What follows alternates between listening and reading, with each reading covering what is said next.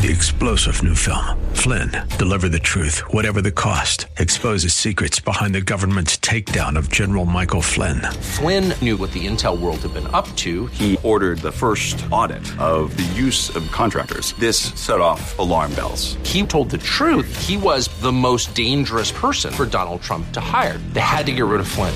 Flynn, deliver the truth, whatever the cost. Available now. Watch it today. Go to salemnow.com. salemnow.com.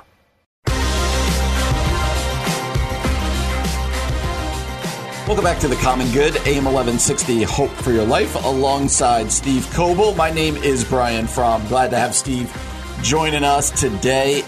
Lifeway just put out a poll that is right up our alley. It says this: U.S. pastors' greatest need. They polled us pastors and said, what are the greatest needs that you have? And I'll run through some of them and then tell you what number one is. It went this way. Number two was fostering connections with unchurched people. So saying we as pastors, we don't really know how to have connections or community with people not in our churches or not in churches. Number three was people's apathy or lack of commitment. Number four was our consistency in personal prayer, fellowship, and friendship with others. And it continued to go down the list. I see things like stress and time management on here. But number one, Steve, which I found fascinating, the poll found that 77% of these pastors, American Protestant pastors who were surveyed, said that their number one issue is, quote, developing leaders and volunteers. I wouldn't have thought that would have came number one. Does that surprise you that was the number one answer of needs for pastors? Yeah, that does surprise me. I thought you were going to say friendship. I did too. Yeah. And well, why would you say friendship? That's an interesting take right there, because friendship comes in at number three, and then some things like it come later. But why would you have guessed friendship? Yeah, I just meet a lot of pastors that seem like they're struggling with loneliness. And even some of my mentors have turned into more of friends because I think of the nature of the vocation itself, right? So I just see a lot more people wanting to partner, people wanting to have connection, pastors wanting community for themselves. Yeah. Yeah. Why is that so hard for pastors? Because we talk about that on the show all the time. In fact, Alan Noble, who was on the show a couple months ago to talk about a book of his, he tweeted the other day that I'm convinced that people over the age of 40 don't have actual friends. And that created a little bit of a hubbub. But I think it's actually uniquely a struggle for pastors. But most people out there who are listening who aren't pastors might be like, why is that the case? How would you explain that to people? Well, I think that there's a uniqueness to the vocation itself. I think that for some people, they can't separate pastor and friend. Mm-hmm. It's really hard to have friends in your own congregation. And I think that, some pastors have been burnt by people who were their friends, and they were in their church, and they just didn't take seriously the level of connection and the seriousness of that relationship. So you feel like you have to have boundaries with people who are in your congregation. And I think that the nature of the work itself just lends itself to a bit of isolation where you're caring for everybody else, but not too many people are caring for you. Yeah, I've shared this story before. I was in a pastor's group. Like there was probably 5 or 6 of us around a table. I don't know. This is probably 6-7 years ago. My church was pretty young. It was pretty new still at that point. Probably, I've been here for 5 years or so. And we got in an argument around the table about whether you can be friends with people in your church. And I was one of the only people around the table who's like, I said, not only do I think you can, I said, if I can't, then I'm not sure I want to be a pastor. Like, I'm not sure I want to do this. And they were all like, they almost gave me like the, oh, you'll learn kind of speech. And if I'm really honest with you, I still want to be friends with people in my church. And I do still have some good friends in my church. But like you mentioned, I've been burned now a handful of times by people I thought were really good friends in my church. And then they left and I haven't never heard from them again or that kind of stuff. And it's hard. It is a difficult thing. And it's kind of one of the reasons kind of your best bet is to try to find friends also outside of your church in your neighborhood or whatever else. What about this developing leaders and volunteers? Why do you think people would say that that's number one? And where would that be on your list? Is that something that you feel like, okay, this is a great need for me? Yeah, I'm curious about that because, I'm curious if the article is in reference to like church in COVID, because I do know some pastors who have kept their membership up and their membership meetings up, but then their small group community is literally non-existent. And I actually had this conversation with a pastor in the city, and that their giving stayed stable, their membership stayed stable, but the community side of things, the small group side of things, just completely dissolved. And so most of the work of the ministry of caring for the people was placed back onto the pastor. And so I think that maybe for younger churches and younger demographics, that's a little easier. We've had the blessing of just having great small group leaders and people who understand the vision of and importance of community and still trying to make sure that they're a part of that. And so by God's grace, like, I guess we cast vision around that, but then also like we've got people who are willing to say, hey, we'll meet in person one week, but then we're going to meet on Zoom the rest of the rest of the month. So, and those things have worked, and certain people fell off, but we still were able to maintain a good group of leaders and created a leadership pipeline and stuff like that. And I don't want to pat myself on the back. Go for it. But I feel like I've talked to other pastors, and that's been something that they're struggling with. And for whatever reason, our folks have been able to pivot to this online thing and say, all right, this is a part of me being a part of the ministry. So I think the younger demographic might shift that a little bit. Yeah, good for you guys, man, because I do think that that's not the norm right now. I think a lot of churches and pastors have struggled with that. It's interesting to look at the rest of the list. What do pastors say that they most need? A lot of just personal health stuff, exercise, stress, taking a Sabbath, personal disciple making, all of this stuff, time management. So a really interesting look. It gives a window into maybe what your pastor out there is feeling. Yeah. What do they see as their greatest need? And I resonate with a lot of these. I think this was really good. Well, coming up next, Steve and I are going to have the opportunity to talk to John Hopper. We're going to talk to him about his book called Questioning God, Answers to Questions Worth Asking. John Hopper is going to join us next here on The Common Good, AM 1160, Hope for Your Life.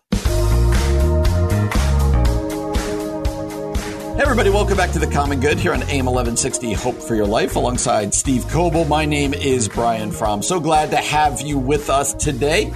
I hope that you're having a wonderful afternoon. And Steve and I are thrilled to be joined by the author of a new book called Questioning God, Answers to Questions Worth Asking. His name, the author of that book's name, is John Hopper. John, how you doing today?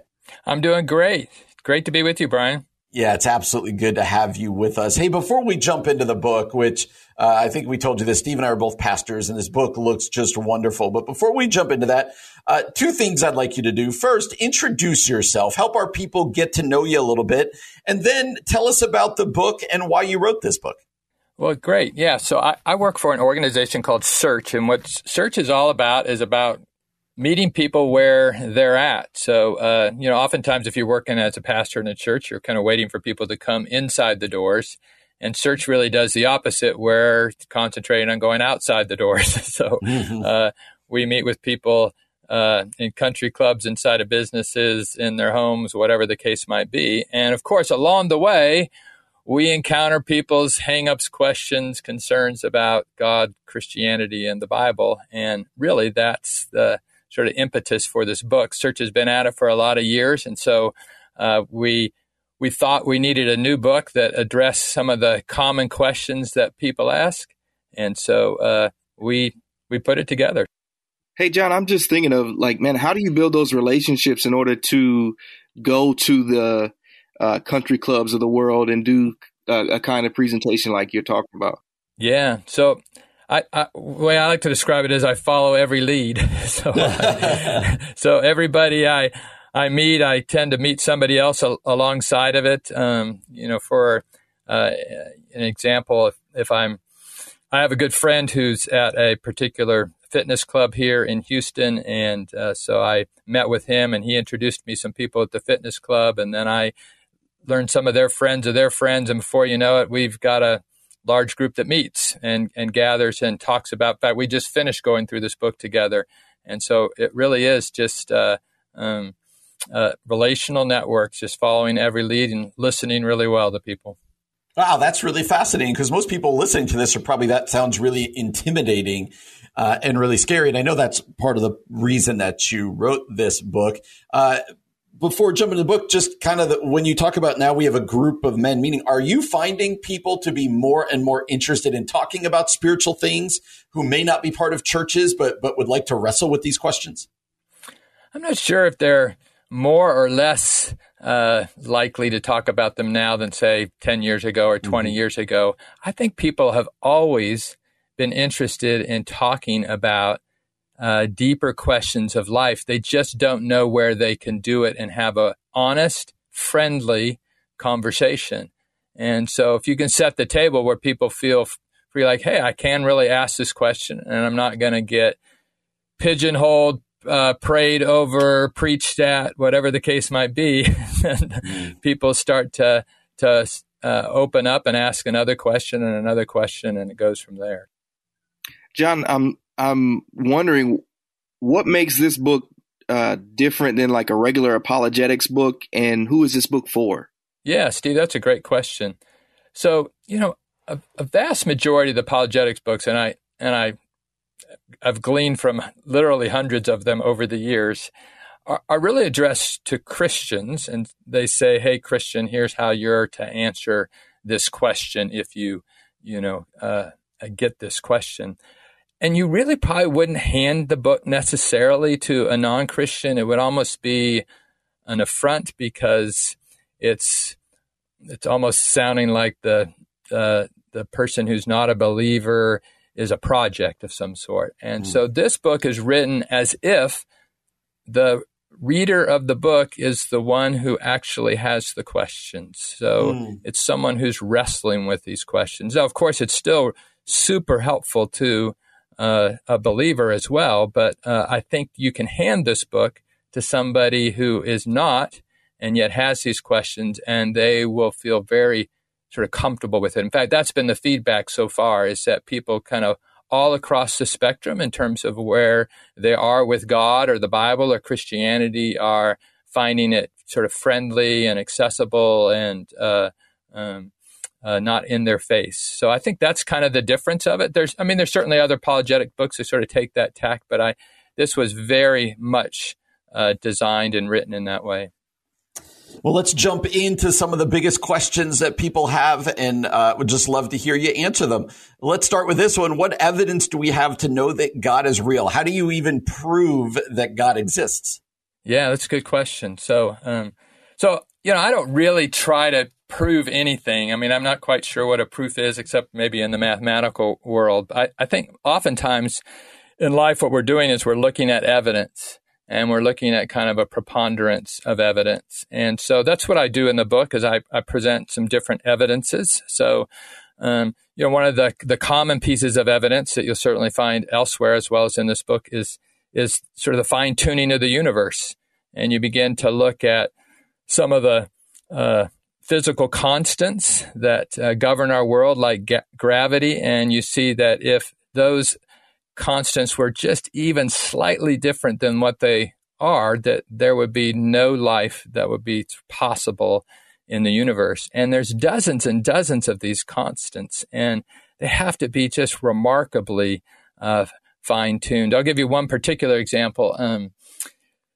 I'll do it by sort of way of illustration. Let's suppose my wife was very sensitive to temperature. Like it was 73 in the house, it's too cold, and 74, it's too hot. And so, I got to fine tune it somehow. And so I sort of rigged the thermostat so it's got, tenths of a degree. And I put it 73.4 and it's still too cold. 73.5, it's too hot.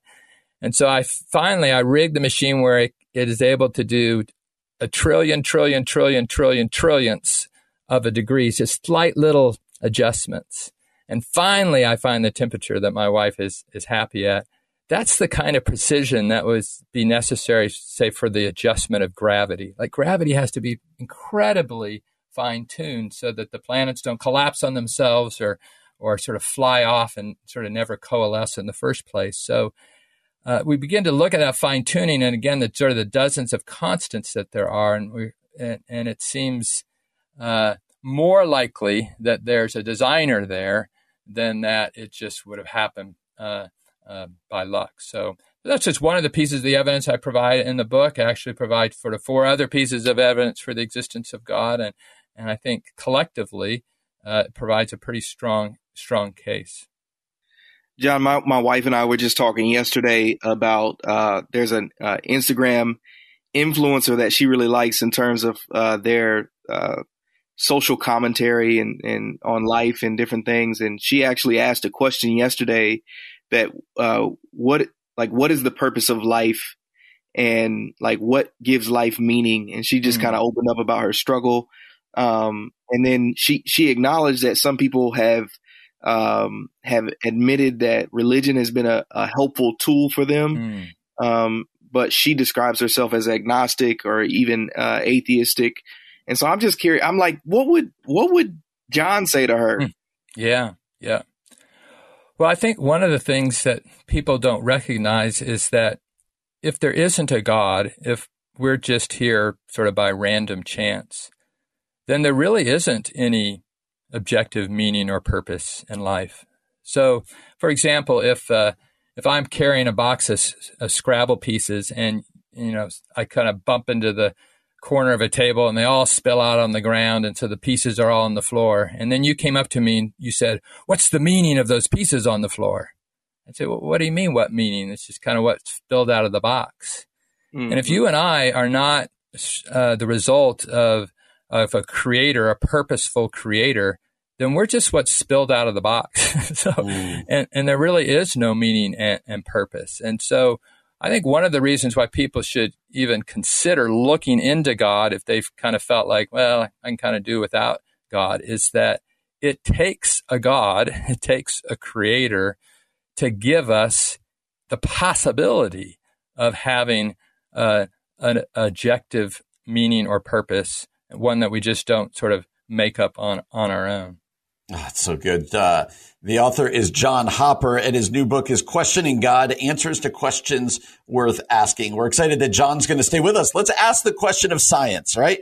Many people who don't believe in God say it's because of science, that those run against each other. What is your advice when dealing with that question of God and science? I think my first piece of advice would be to look at what scientists themselves say. So I think sometimes sort of the common person on the street does sort of create this divide between belief in God and science. And yet scientists themselves aren't necessarily saying that. Of course, we can point to sort of famous scientists of old, whether it be Kepler or Bacon or Galileo or whatever, but we can also look to sort of modern scientists. But even more than that, we can look to surveys. Like, for example, there's a gal in Houston at Rice University, Elaine Howard Eklund. She's a distinguished professor there, and she's done extensive research on what scientists believe about religion. And she's done so with scientists at the top research universities around the world. So these aren't, community college professors. These are the scientists at the top research universities in the world. And only 15% of them believe there is an inherent conflict between science and religion. Now, if that's the case, if scientists themselves aren't seeing an inherent conflict, then I'm not so sure why the person on the street should necessarily feel like there's automatically an inherent conflict. So I think that's kind of where I would start. Is I would say, scientists aren't seeing this conflict, so maybe you shouldn't see that, and that would be a starting place in a conversation. John, I'm thinking of people in my family who have had bad experiences with organized religion, and that has kind of been the thing that has steered them away from God and from following Jesus or any type of really religion outside of Christianity at all, like any religion altogether. And I'm just curious what you would say as a person who is a part of, like, that's my family member. How do I come alongside them? How do I support them? And then what should I encourage them to do in light of that kind of circumstance? Yeah. Well, the first thing I would say is I'm sorry. It's a sad thing that many people have had such bad experiences with Christians or with the church, and to be honest, right, I'm sure there have been times where I've contributed to that, where I've been unkind to somebody, or I haven't represented Christ well, and so I probably begin in some ways with an apology of sorts. I think also, though, I would look at sort of idea that the truth does not sort of hang on the sort of the behavior of the person who might be sharing the truth. So a simple example would be you go to the doctor, your doctor's maybe grossly overweight, but is lecturing you that you would be more healthy if you lost some weight, right? So you're looking at the doctor and you're saying, well, who are you to tell me, right? So, but in reality, you would do well probably to lose some weight if that would help some health concerns, even if the doctor's own behavior isn't very strong. Or if your doctor told you not to smoke and then you left the doctor's office and you saw him taking a smoke out the sort of the back door of your doctor's office, right? So, so in that case, right, it's still worth listening to what they have to say, even if their behavior doesn't match it. And I think that's probably the case too, is that people, we all need to sort of look back sort of beyond the behavior of people, whether they might be sort of atheists or Christians, to say, is there truth to this at all? Because that's what's most important that I hang on to.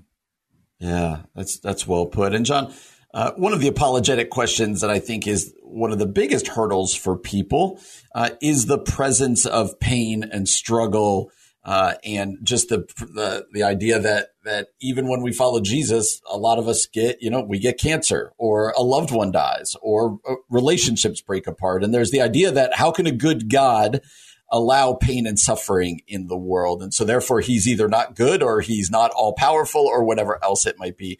How do you answer the problem of pain and the problem of evil? Yeah, well, evil and suffering and pain, it's sort of our common fate, right? I mean, certainly some people seem to get a greater dose than other people, but it's something we all sort of have to deal with. And so there is a question of, where is God? Can really God be all powerful and all good, and sort of evil and suffering exist? And I don't think it's necessarily inconsistent to believe that there's a good, all powerful God with the existence of pain and suffering. Let me explain it this way. Let's suppose that you're taking your child in to get a polio vaccine. They're 1 year old, so they love you. They're holding on to you. You hand them to the doctor, and then suddenly there's pain that's experienced by the child, right? So you love your child. You didn't take them there thinking, okay, let's see if they can experience some pain today. So you also had the power to not take them there in the first place, and yet you still allowed that pain to come upon the child because there are sort of overriding greater concerns.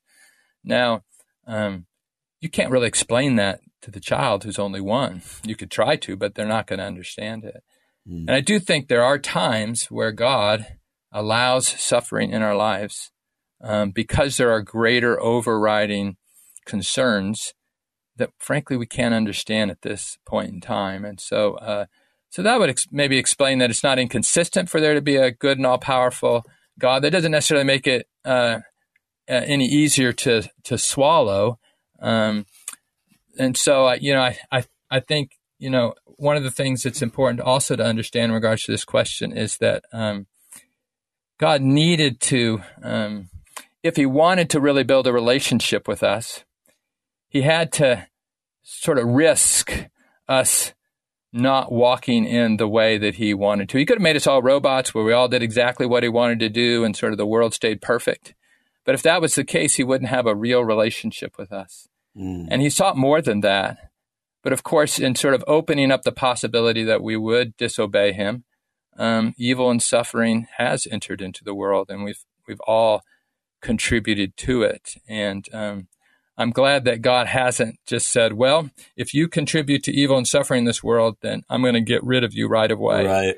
Because if that was the case, we'd all be done right now. Absolutely. Absolutely. That's well put. A good answer. John Hopper is the author of a book called Questioning God, Answers to Questions Worth Asking. You can learn more about John and his book at questioninggod.com. That's questioninggod.com. And also learn more about Search Ministries at searchnational.org. That's searchnational.org. John, thanks so much. This was wonderful. Thanks for spending so much time with us. Great to be with you too, Brian and Steve. Absolutely. You're listening to The Common Good on AIM 1160. Hope for your life.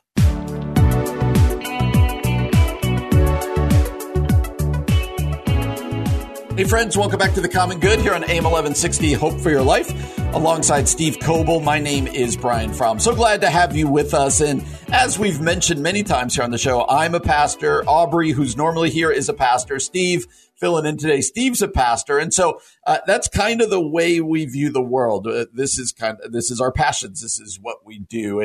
And so pastoral health and longevity is something that is often on our minds. And so when we saw this new book, we wanted to talk to the author. This new book is called Don't Blow Up Your Ministry, Diffuse the Underlying Issues That Take Pastors Down. The author of that book is Michael MacKenzie. Michael, how you doing today? I'm doing great. Hey, thanks for having me on the show. Yeah, it's absolutely our pleasure. Hey, let's just talk big picture. Tell us about the book, and also why did you write this book?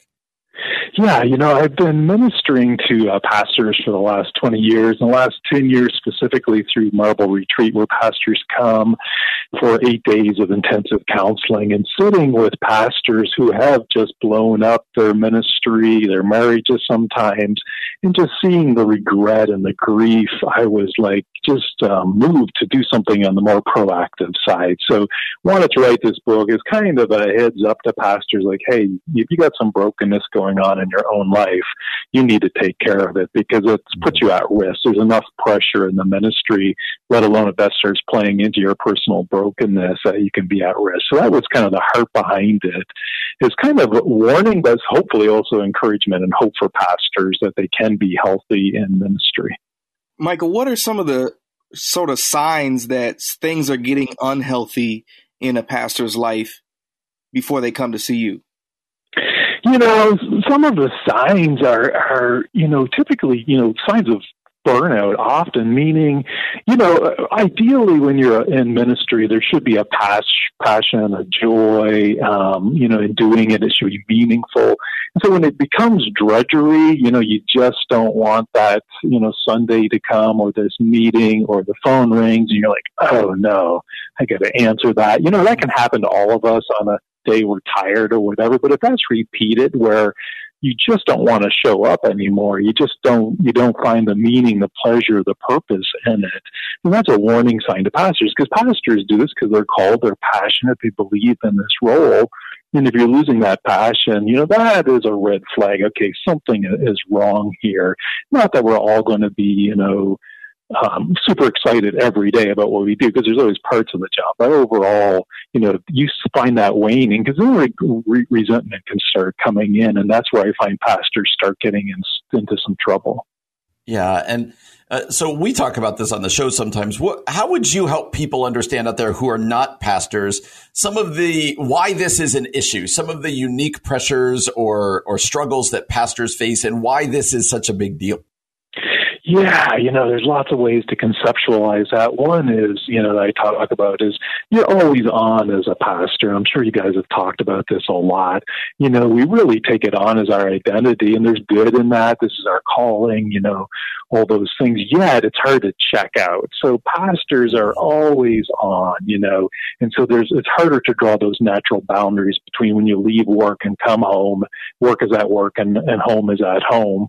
And so that's definitely one of the ways that being in ministry can wear you down, is never really clocking out. Every time you hear the text, every time you get the phone call, you expect it to be ministry related and you're on again. Michael, I'm curious just because I've had some experience with leaders who were unwilling to submit to authority, leaders who just seem to be in an emotionally unhealthy space, and just coming off of listening to the rise and fall of Mars Hill and some of the narcissistic tendencies that might be there in some leaders. What have you seen, or what are some things that like show up to say, hey, this is an issue, you need to get help, and how do we help those people? Yeah, it's hard in the sense of, we have the privilege at Marble Retreat that most people have hit a crisis, so they're motivated. Something has blown up, and so they are motivated, like I'm in trouble, I need help. And so we have had the kind of privilege of that opening, that door is open for us. But you're right. Many folks, and this is true of human nature, we don't get help, ask for help until we have to. But I find some of the things that are helpful, if a pastor begins getting really short with staff, they're just, they're aggravated, they have no patience, all those kinds of things. As we have known in some of these situations, that is happening and nobody is saying anything. And what I find is often, it takes the people who actually have influence, leverage in the pastor's life, speaking to them and calling them to account, saying, you cannot have this kind of attitude with staff. But often that doesn't happen because the pastor has kind of got themselves in this position of kind of authority over everybody, and nobody is calling them on some of those things. So it's really important. Like when we have a spouse call us, for example, a pastor's wife saying, we need help, marriage is falling apart, things are awful at home, but my husband, in this case being the pastor, won't come for help. Often it takes like the elders or somebody higher up in the denomination to speak to that pastor saying, look, you need to get help, because it has to be somebody with some leverage, to really get their attention, because otherwise it'll just keep going as is. Yeah. And you said that you guys work at and run the Marble Retreat in Colorado. I'm curious, what do you guys do there? So if a pastor comes to the Marble Retreat, has basically torpedoed life, ministry, everything. What does the restoration or the healing process look like for you guys at the Marble Retreat? Yeah, the way it's just an oversimplification, but folks come in, they have 3 days of counseling, then they have the weekend off, and then 3 more days of counseling. And we kind of call it 3 days of deconstruction and 3 days of reconstruction. So the first 3 days largely about what's the story, what's going on here personally and in your context, what happened that you got to this point? Because the first question every pastor has is, how did this happen? Why? I never anticipated having an affair. I never anticipated, blowing up at my staff and needing to be reprimanded, so to speak. I never anticipated getting to this point where I just want to quit. So we peel back the layers, get the whole story, the whole context, and all the parts that are at play. And then, we look deeply at the pastor's own brokenness, heart, soul, shame, fear, insecurities, what's going on in them that played in, because it's easy to blame the pressures out there, and those are real and true. But then we begin to work on the pastor themselves, and there's always a part of their brokenness that was playing into the mix. And so then we, bring them, through a process of finding healing for their own stuff, which is ironic because they've been providing that for others, yet sometimes have not connected the dots themselves to their own deep brokenness. That's kind of pushing them over the edge to act in ways that are detrimental to their well-being and to their ministry. Michael, are there any just specific ways in which a person can create habits that are healthy, that can help them before they get to come to see you? Yeah, I think there's lots of material out there. Just a lot of the spiritual formation practices, there's lots about boundaries. There's lots about what are healthy pastors. are, what I find to be the key. And again, you're talking to a counselor who deals with pastors who have blown up in some way or in a crisis. So I know I see a biased, population, so to speak. What I see is the pastor knows those things. They've been to seminars, they've read them, they know, oh yes, I should be respecting my time off, and I should be, investing in my marriage, and I should have a hobby, and I should exercise. What they don't know is what is their own personal brokenness that keeps them from doing that I have to be successful. I have to not say no. I have to put in 80 hours, that kind of thing. And so that's what, and again, you're getting a counselor's take on it, but that's what I see as the key piece that's missing, is them not fully realizing, okay, I know those things I should be doing, but I'm not. And I can blame it on, all the expectations of the church, which is a piece, but what is my own piece in that? Why do I continue to say yes and not say no? So to answer your question, I think there's lots of great things out there, going back to celebration of discipline or whatever, to help us have a good rhythm in our life, but I think the key question is, how come I'm not doing those things? Yeah. Dr. Michael MacKenzie, he's a licensed professional counselor, ordained pastor, and served for 10 years as the clinical director of Marble Retreat out in Colorado. You can check out his book and other books. The new book, Don't Blow Up Your Ministry, Diffuse the Underlying Issues That Take Pastors Down. You can find that at Amazon or wherever it is that you get your books. You can also learn more about the Marble Retreat at marbleretreat.org. That's marbleretreat.org. Michael, it's been great, man. Thanks so much for spending some time with us today. Oh, thank you guys so much. Thanks for what you do. Thank you. Absolutely. You're listening to The Common Good here on AM 1160. Hope for your life.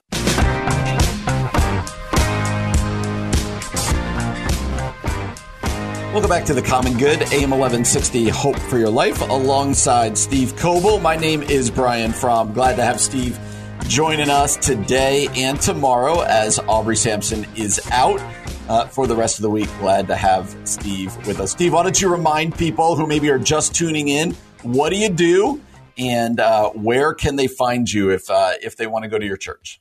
Yeah, absolutely. We're Renewal Church of Chicago. We're a gospel-centered, multi-ethnic, disciple-making church, just a stone's throw away from the United Center. And I am a pastor of teaching, spiritual formation, and discipleship there.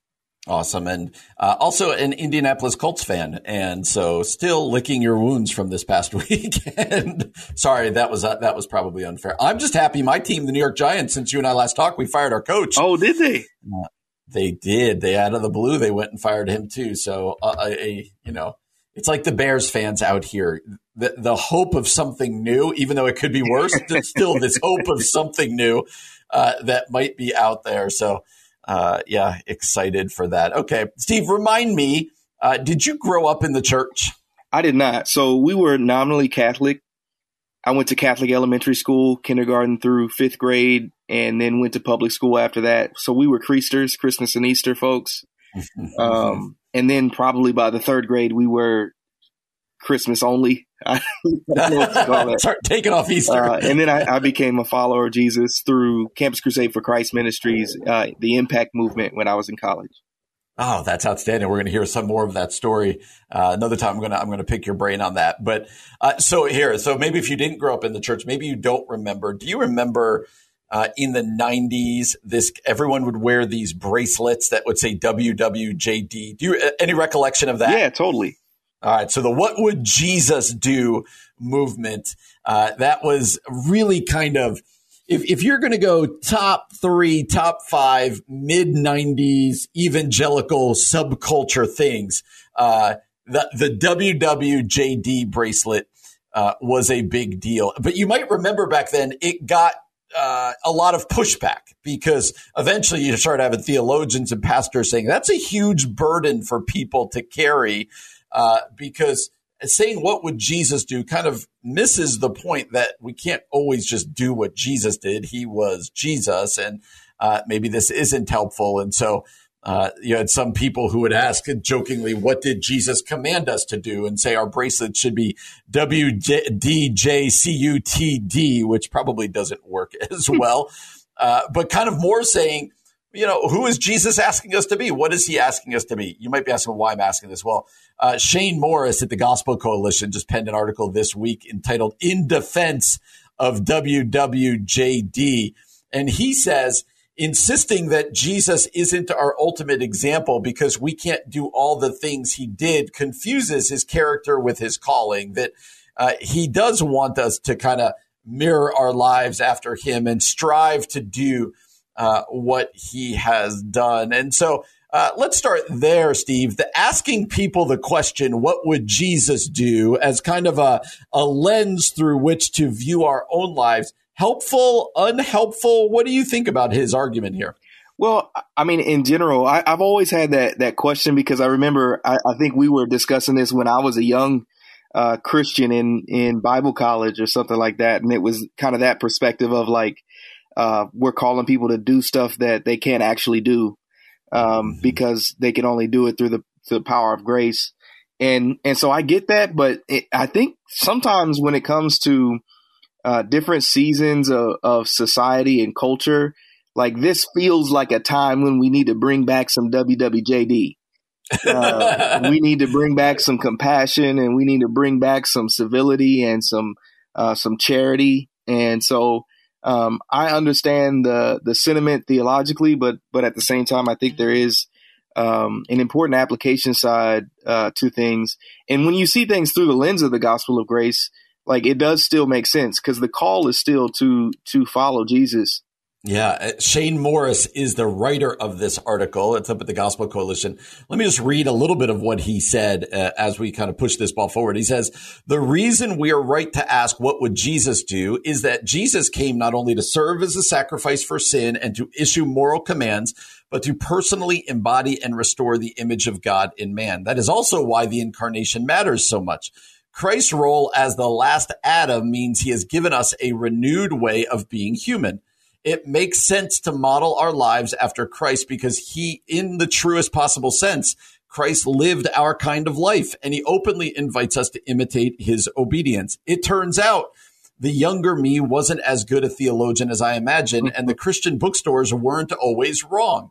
What would Jesus do, he writes, is a question that should always be at the front of our minds, even if we no longer wear it on our wrist. So Shane Morris's point is like, this is helpful because Christ came and lived the perfect human life and kind of with everything he did, one of the things he did is kind of lead by example. This is what it looks like to live a godly life. This is what it looks like to be who we are supposed to be, to live out our calling.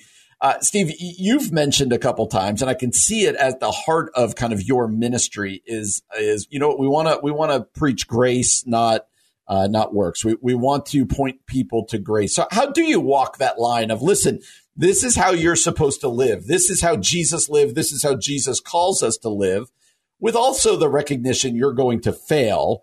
And here's how grace plays into that. How do you pastorally walk that line so that people can understand it? Well, one of the things that I like to bring up is what Jesus says is the Holy Spirit's work in John 15. He says that the Holy Spirit is going to bear witness to me. And so at the foundational level of the gospel is this idea that the person and work of Jesus is applied to your life. And so when you do fail, the reminder or the conviction, like sometimes I think people get confused between the voice of conviction and the voice of shame. And so the voice of conviction calls us back to the person and work of Jesus is applied to my life. I couldn't do this in my own strength in the first place, but because of grace and the incredible nature of the supremacy of Jesus's work, like, whoa, that blows me away.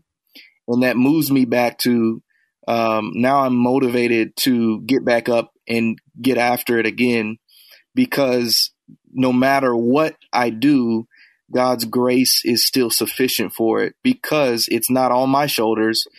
I'm standing in righteousness that's not my own. It's a foreign righteousness. And so that's right. I try to make sure that that's like what is preached to your heart, like over and over and over and over and over again. And that abiding work, and, John 15, and we talked a little bit about this yesterday, but abide in me and I in you, and you will bear much fruit. in the same passage in John 15, he says, here's the Holy Spirit's work is to apply my work to your life. And so the Holy Spirit's voice still says you're beloved when you fail. So that is the engine. That's the, like, grace is the thing that pulls your back and your shoulders back and your head up. And that's the only way that you can actually pursue holiness in a way that's not self-righteous. Yeah. Yeah.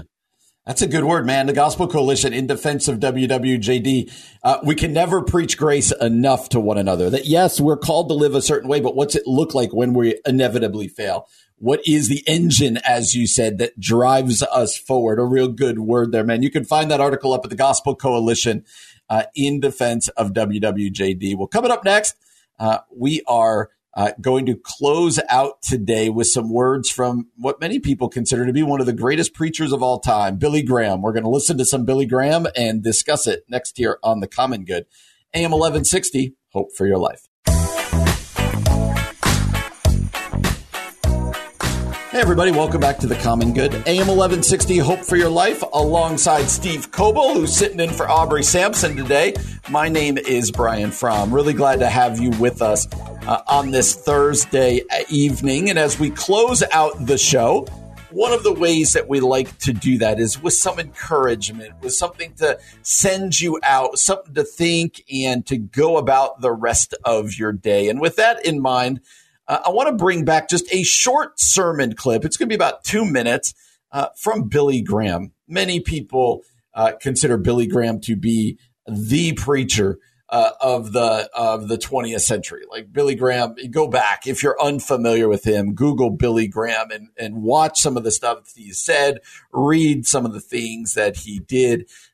It's unbelievably impressive. And in this clip, Billy Graham is exhorting young people. He's talking to youth, but it's such a message for all of us that I wanted to play it. It's essentially, the message is this, that we talk about longing for something more. Young people, as they look and they kind of are spreading their wings, they want something more than what they've been given. All of us long for something more than what we've been given. And Billy Graham's going to give the reason and the solution to that something more. Let's listen to Billy Graham. But young people today are that way. They want instant solutions to problems. And we think we can find satisfaction in our lives, just a little change. Maybe moving away from home, or getting out from under father and mother, or getting away from the old familiar surroundings. Maybe if I could just go to New York or someplace like that, it would be different for me. I'll find the satisfaction that I'm looking for. We're not satisfied with the way we are constructed. We're not satisfied with the way we look. We're not satisfied with the way we live. We're not satisfied with where we live. We're not satisfied with our education. We're not satisfied with our inner self. And there's something lacking and we don't know what it is. Like the girl that was crying and crying and crying at the university, and they couldn't find out what was wrong. And finally they brought her parents, and she finally blurted out to her father, and she said, "Father, I want something and I don't know what it is." Most everybody's searching for something and they don't know what it is. Do you know why? Because you were made in the image of God. You were made for God. You have a body, but living down inside of your body is your spirit, your soul, made in the image of God and made for fellowship with God. And that fellowship has been broken by sin. And so inside you're constantly screaming and crying out for something. You're not quite sure what it is. You think you'll find it in drugs. You think you'll find it in sex. You think you'll find it in something else. Power, success, money. It's not that. And you end up with emptiness, still searching. And you're actually searching for God and don't know it.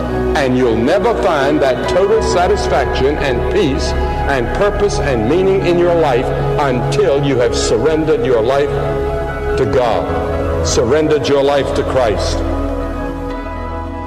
All right, Steve, Billy Graham says that we most definitely do want something more. That's because we were built for eternity. We have kind of this God-shaped hole in ourselves, if you will, that there's something about us, the way we've been created in the image of God, that the only thing that will satisfy that is God himself in Jesus Christ. And so therefore, if you want that, not just something more, but if you want the contentment and the hope and the joy that we're all looking for, we're all striving for, that the answer to that is in a relationship with Jesus Christ. I know, Steve, you believe that with all of your heart, but help people understand that Jesus is not just the pathway to eternal life, but as you've said earlier in the show, is also the pathway to abundant life here on this earth. Yeah, I mean, that's just that's a beautiful, just a beautiful clip, a beautiful idea, a beautiful thought. One of the things that I think that I have struggled with throughout my life as a Christian is being frustrated with myself in trying to find lasting satisfaction, comfort, joy, and peace in things other than God.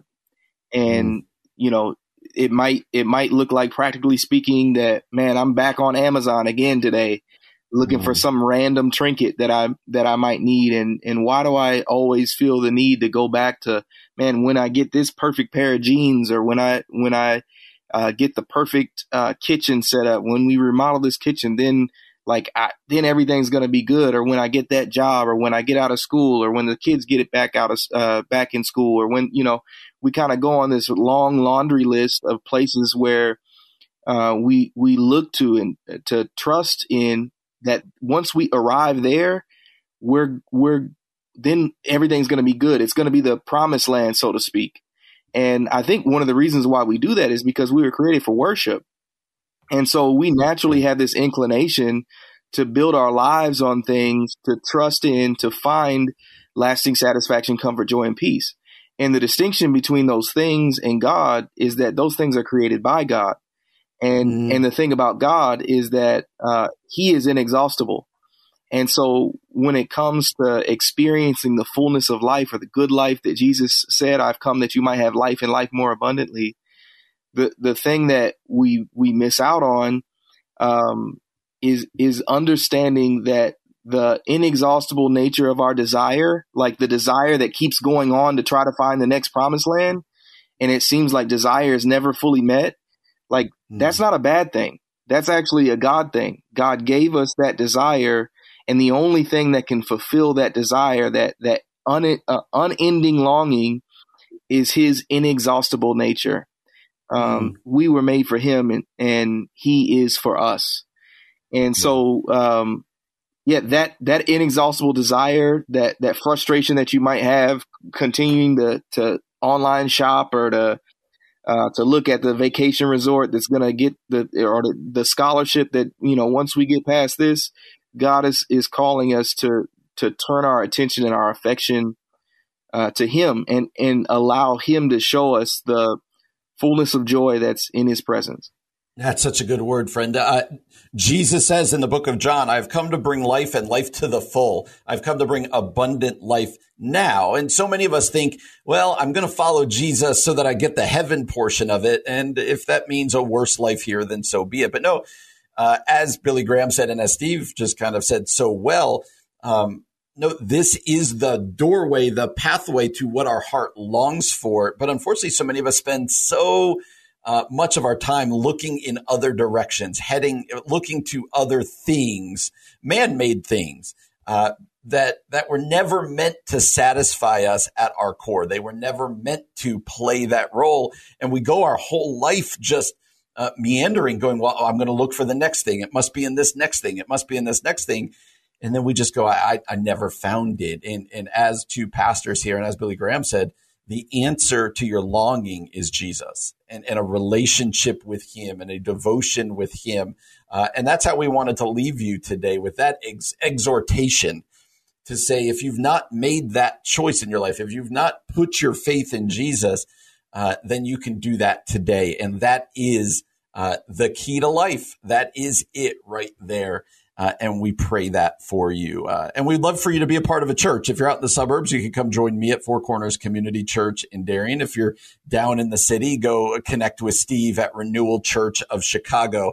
You can find his church at renewalchicago.com. Well, Steve, thanks, man. You're going to be with us one more day. We'll get to do this again tomorrow. Looking forward to it, man. All right. Same here, man. Absolutely. Thanks for joining us today. We'll be back, as I said, again tomorrow from 4 until 6 p.m. For Steve Coble, my name is Brian Fromm, and you've been listening to The Common Good on AM 1160. Hope for your life.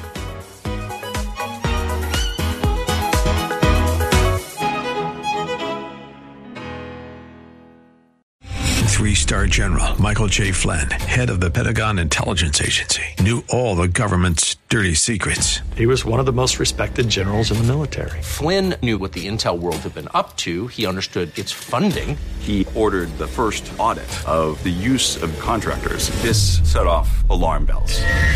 The explosive new documentary, Flynn, Deliver the Truth, Whatever the Cost, uncovers the facts behind this scandal. Flynn told the truth. He was the most dangerous person for Donald Trump to hire. I find out the worst enemy that I'm going to face in my life is right here in America. They took my assessment and they wanted me to change it. And I was like, I'm not changing it. They had to get rid of Flynn.